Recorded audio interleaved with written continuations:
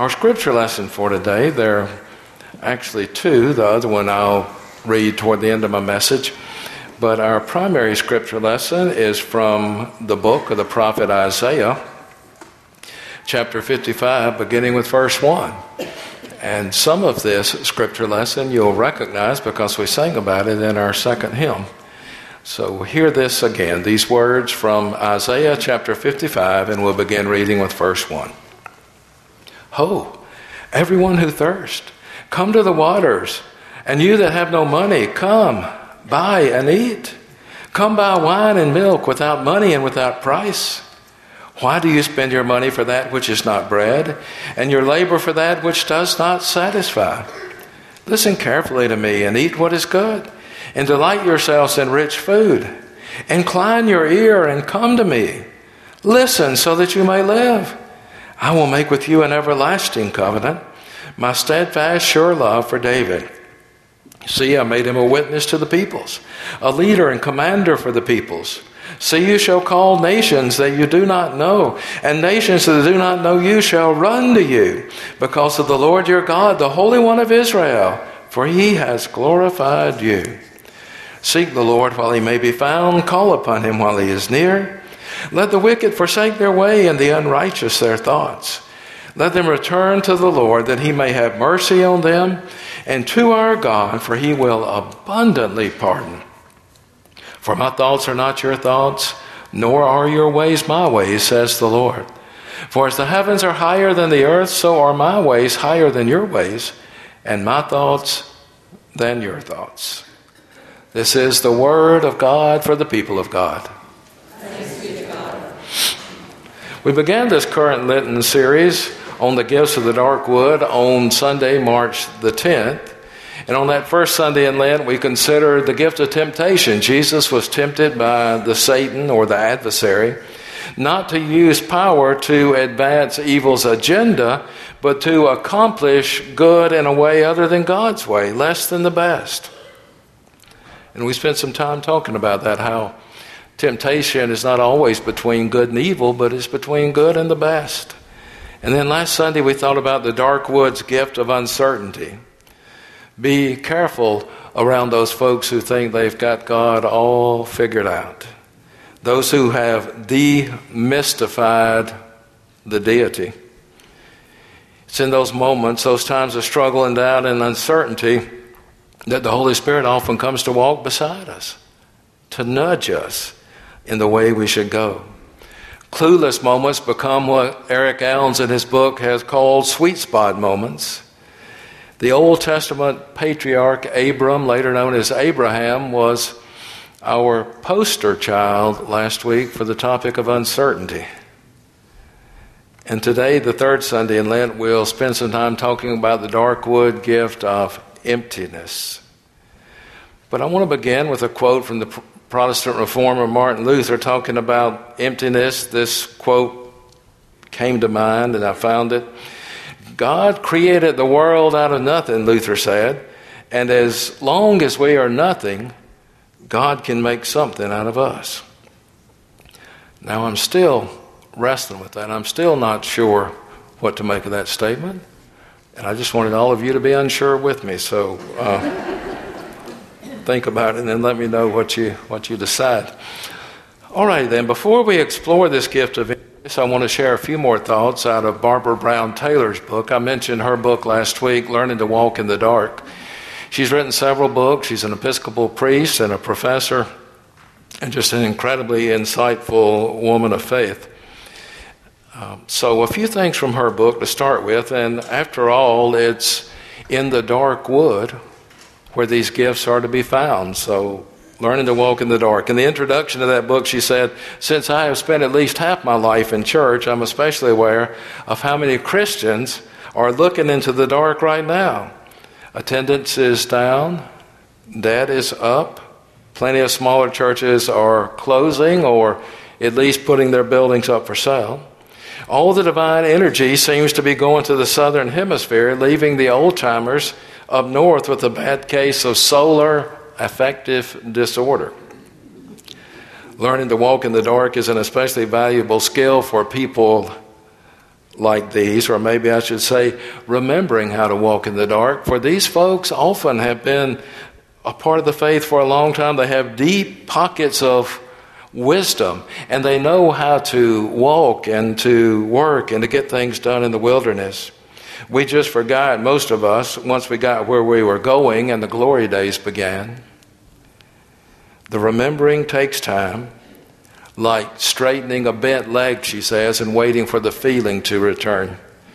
This cannot be rushed, no matter how badly you want to get where you're going, no matter what your next step is. Step one of learning to walk in the dark is just to give up running the show. Oh, goodness, that's hard for some folk. Hard for me some days. Next, you sign the waiver that allows you to bump into some of the things that frighten you at first. Finally, you ask the darkness to teach you what you need to know. Meanwhile, she said, here's some good news you can use. Even when the light fades and the darkness fails, as it does every single day and every single life, God does not turn the world over to some other deity. Even when you cannot see where you're going and no one answers you when you call out, this is not sufficient proof that you are alone. There's a divine presence that transcends all your ideas about it, along with your language when you call out to it, and which is not above use in darkness as the wrecking ball to destroy all of your false gods.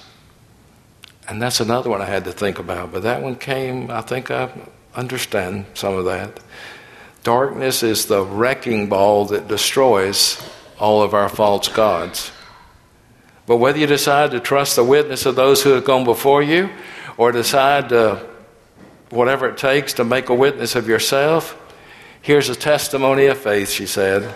Darkness is not dark to God. The night is as bright as the day. One of my all-time favorite hymns begins with the lyrics, Great is thy faithfulness, O God, my Father, there is no shadow of turning with thee.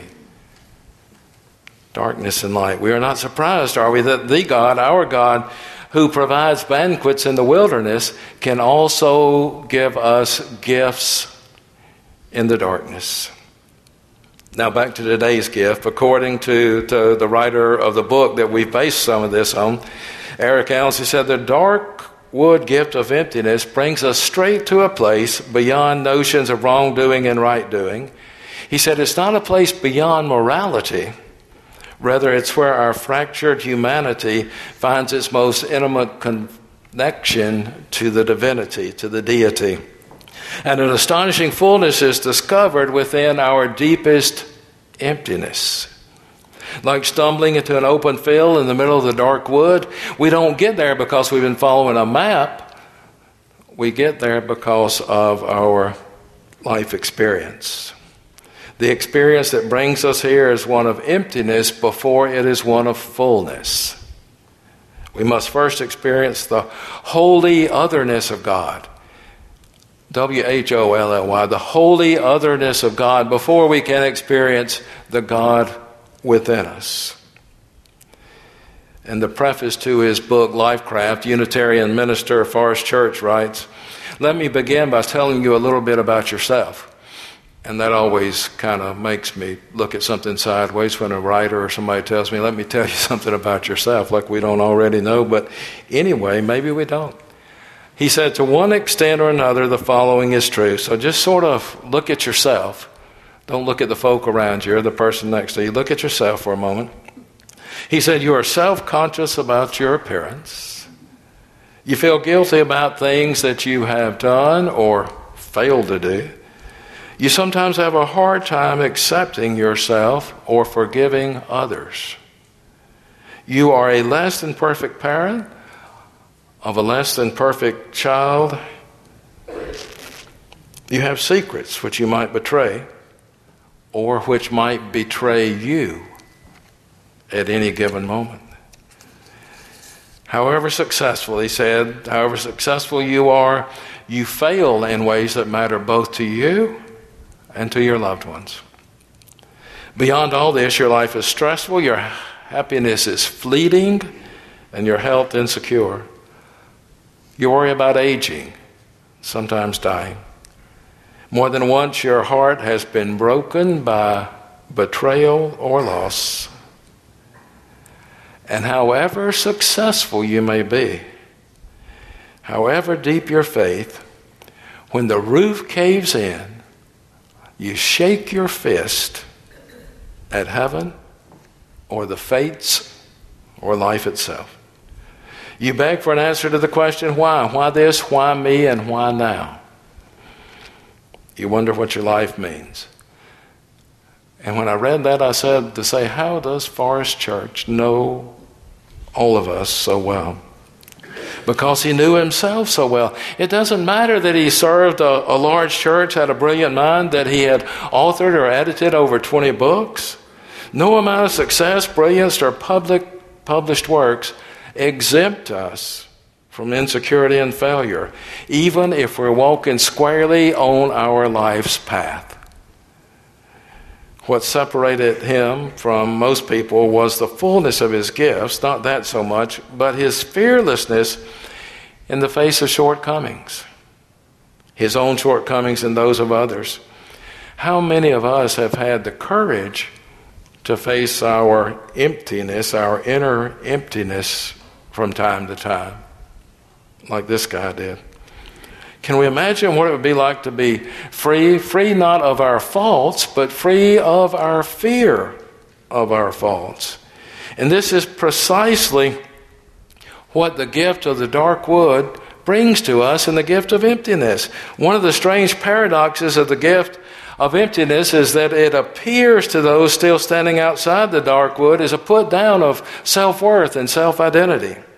Yet the experience of those inside the dark wood is not put down, but a feeling of self-worth, not trying to be something that we're not trying to maintain our image that never was, a seemingly perfect life, but forfeiting those illusions, owning up to our emptiness, losing the life that never was to gain the only life that ever really matters.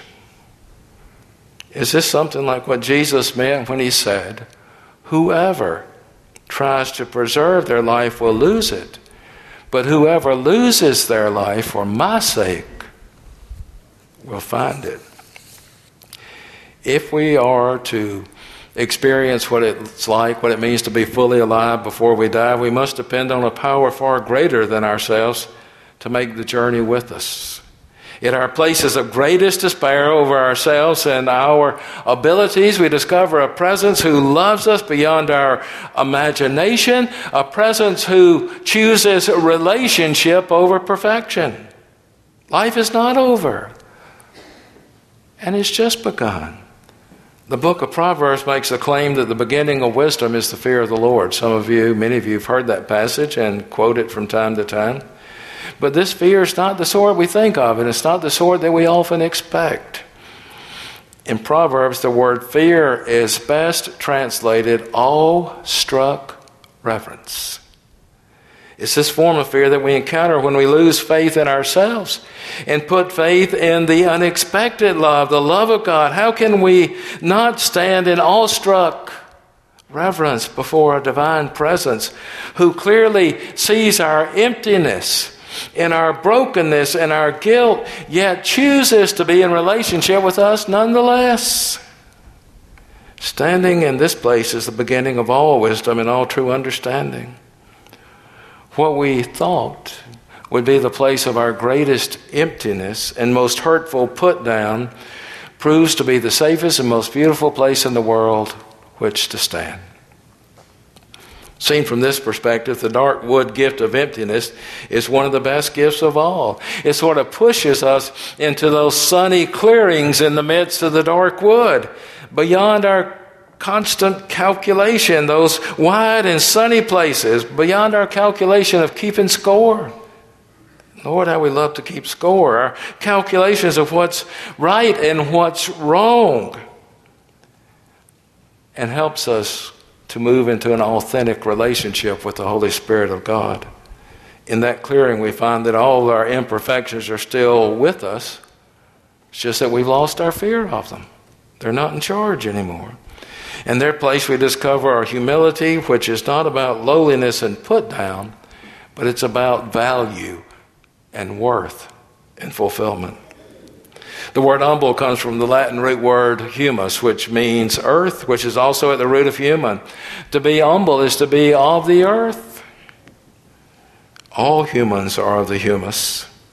So being humble doesn't mean that we try to cast ourselves in such lowliness that everyone around us seems superior to us. Someone who is of the humus is only lowly in respect to that which is above the humus, which is the divine, which is the deity, which is our God. And that makes all the difference. Think back with me to Moses for a minute, the children of Israel, the way they looked at him. Moses made lots of mistakes, lots of errors, questioned God, just very, very human. But one thing that Moses always remembered was below the humus and above the humus, and he would not bow down. He would not worship the Pharaoh. Pharaoh was of the humus, human, of the earth like the rest of us. But he bowed down only to God. And now in regard to the scripture lesson, which I've saved for this last part of the message, my focus really on verses 8 and 9, for my thoughts are not your thoughts, says the Lord, and my ways are not your ways, says the Lord. For as the heavens are higher than the earth, so are my ways higher than your ways, and my thoughts are higher than your thoughts. Sometimes we try to make God's thoughts out of our thoughts, and we try to claim a certainty that we really don't possess, and that can be right dangerous. If we receive the gift of emptiness, does that mean that we've poured out, so to speak, our thoughts and ways in order to receive God's thoughts and ways? How do we handle this pouring out? How do we go through this process of emptying ourselves? Perhaps if we back up to verses 6 and 7, there's a little direction, few clues there. Seek the Lord while he may be found. Call upon him while he is near. Let the wicked forsake their way and the unrighteous their thoughts. Let them return to the Lord that he might have mercy on them. And to our God, for he will abundantly pardon. God does everything in abundance, not out of scarcity, not out of this we might run out, so we better hang on to it tightly. God is an abundant God.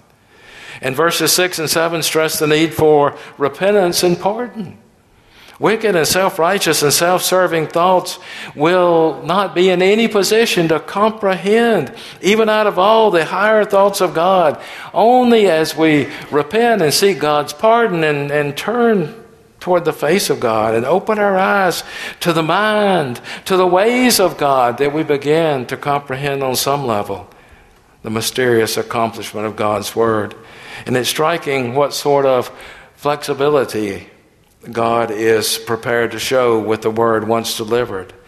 Reversals of judgment. When we thought it was all figured out, we had it all down like it should be, promised beforehand or executed. Reversals of judgment. We thought it was one way. God said, no, it's going to be this way.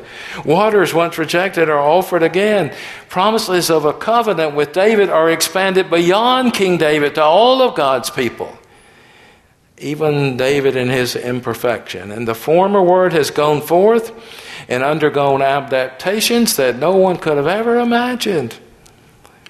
Our thoughts are not God's thoughts, the prophet reminds us. And yet God's word, once spoken, once lived out, maintains a sure continuity through time, accomplishing what God had planned originally when the word was spoken and delivered to us. All right, so how do we empty ourselves of all the clutter, whatever the clutter is that has accumulated in our lives? And this whole thing about clutter, I know, is a really popular thing right now. What's the name of that show with the woman who says, if it doesn't give you joy, get rid of it? And cleaning out the houses and the closets and all that works with stuff. It doesn't work with people, so don't try it with that. But if it doesn't bring us joy, just get rid of the clutter. Get rid of the clutter in our hearts that we might be filled with God's way and God's life, God's thoughts. By prayerfully seeking the Lord God, by turning away from things that the Spirit is nudging us and telling us that's selfish and you might need to re-examine that, But as Christians, and especially as United Methodist Christians, we know it's all grace. Emptiness is a gift. And our primary response always is, or always should be, gratitude. We cannot work our way to worthiness, but God's made a way. We ought to be grateful. Now I want to bring this to a conclusion by reading a passage from Philippians. And when we did the canticle, the responses a while ago, we covered some of this passage, but hear it again, if you will, from Philippians chapter 2, beginning with verse 4. Think about this whole idea of the gift of emptiness. Let each of you look not to your own interest, but to the interest of others. Let the same mind be in you that was in Christ Jesus, who, though he was in the form of God, did not regard equality with God as something to be exploited, but emptied himself, taking the form of a slave, being born in human likeness, and being found in human form, he humbled himself and became obedient to the point of death, even death on a cross.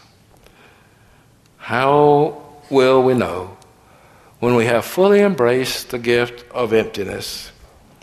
We'll know when we stand in front of the mirror and we ask ourselves, who is that servant staring back at me? Amen.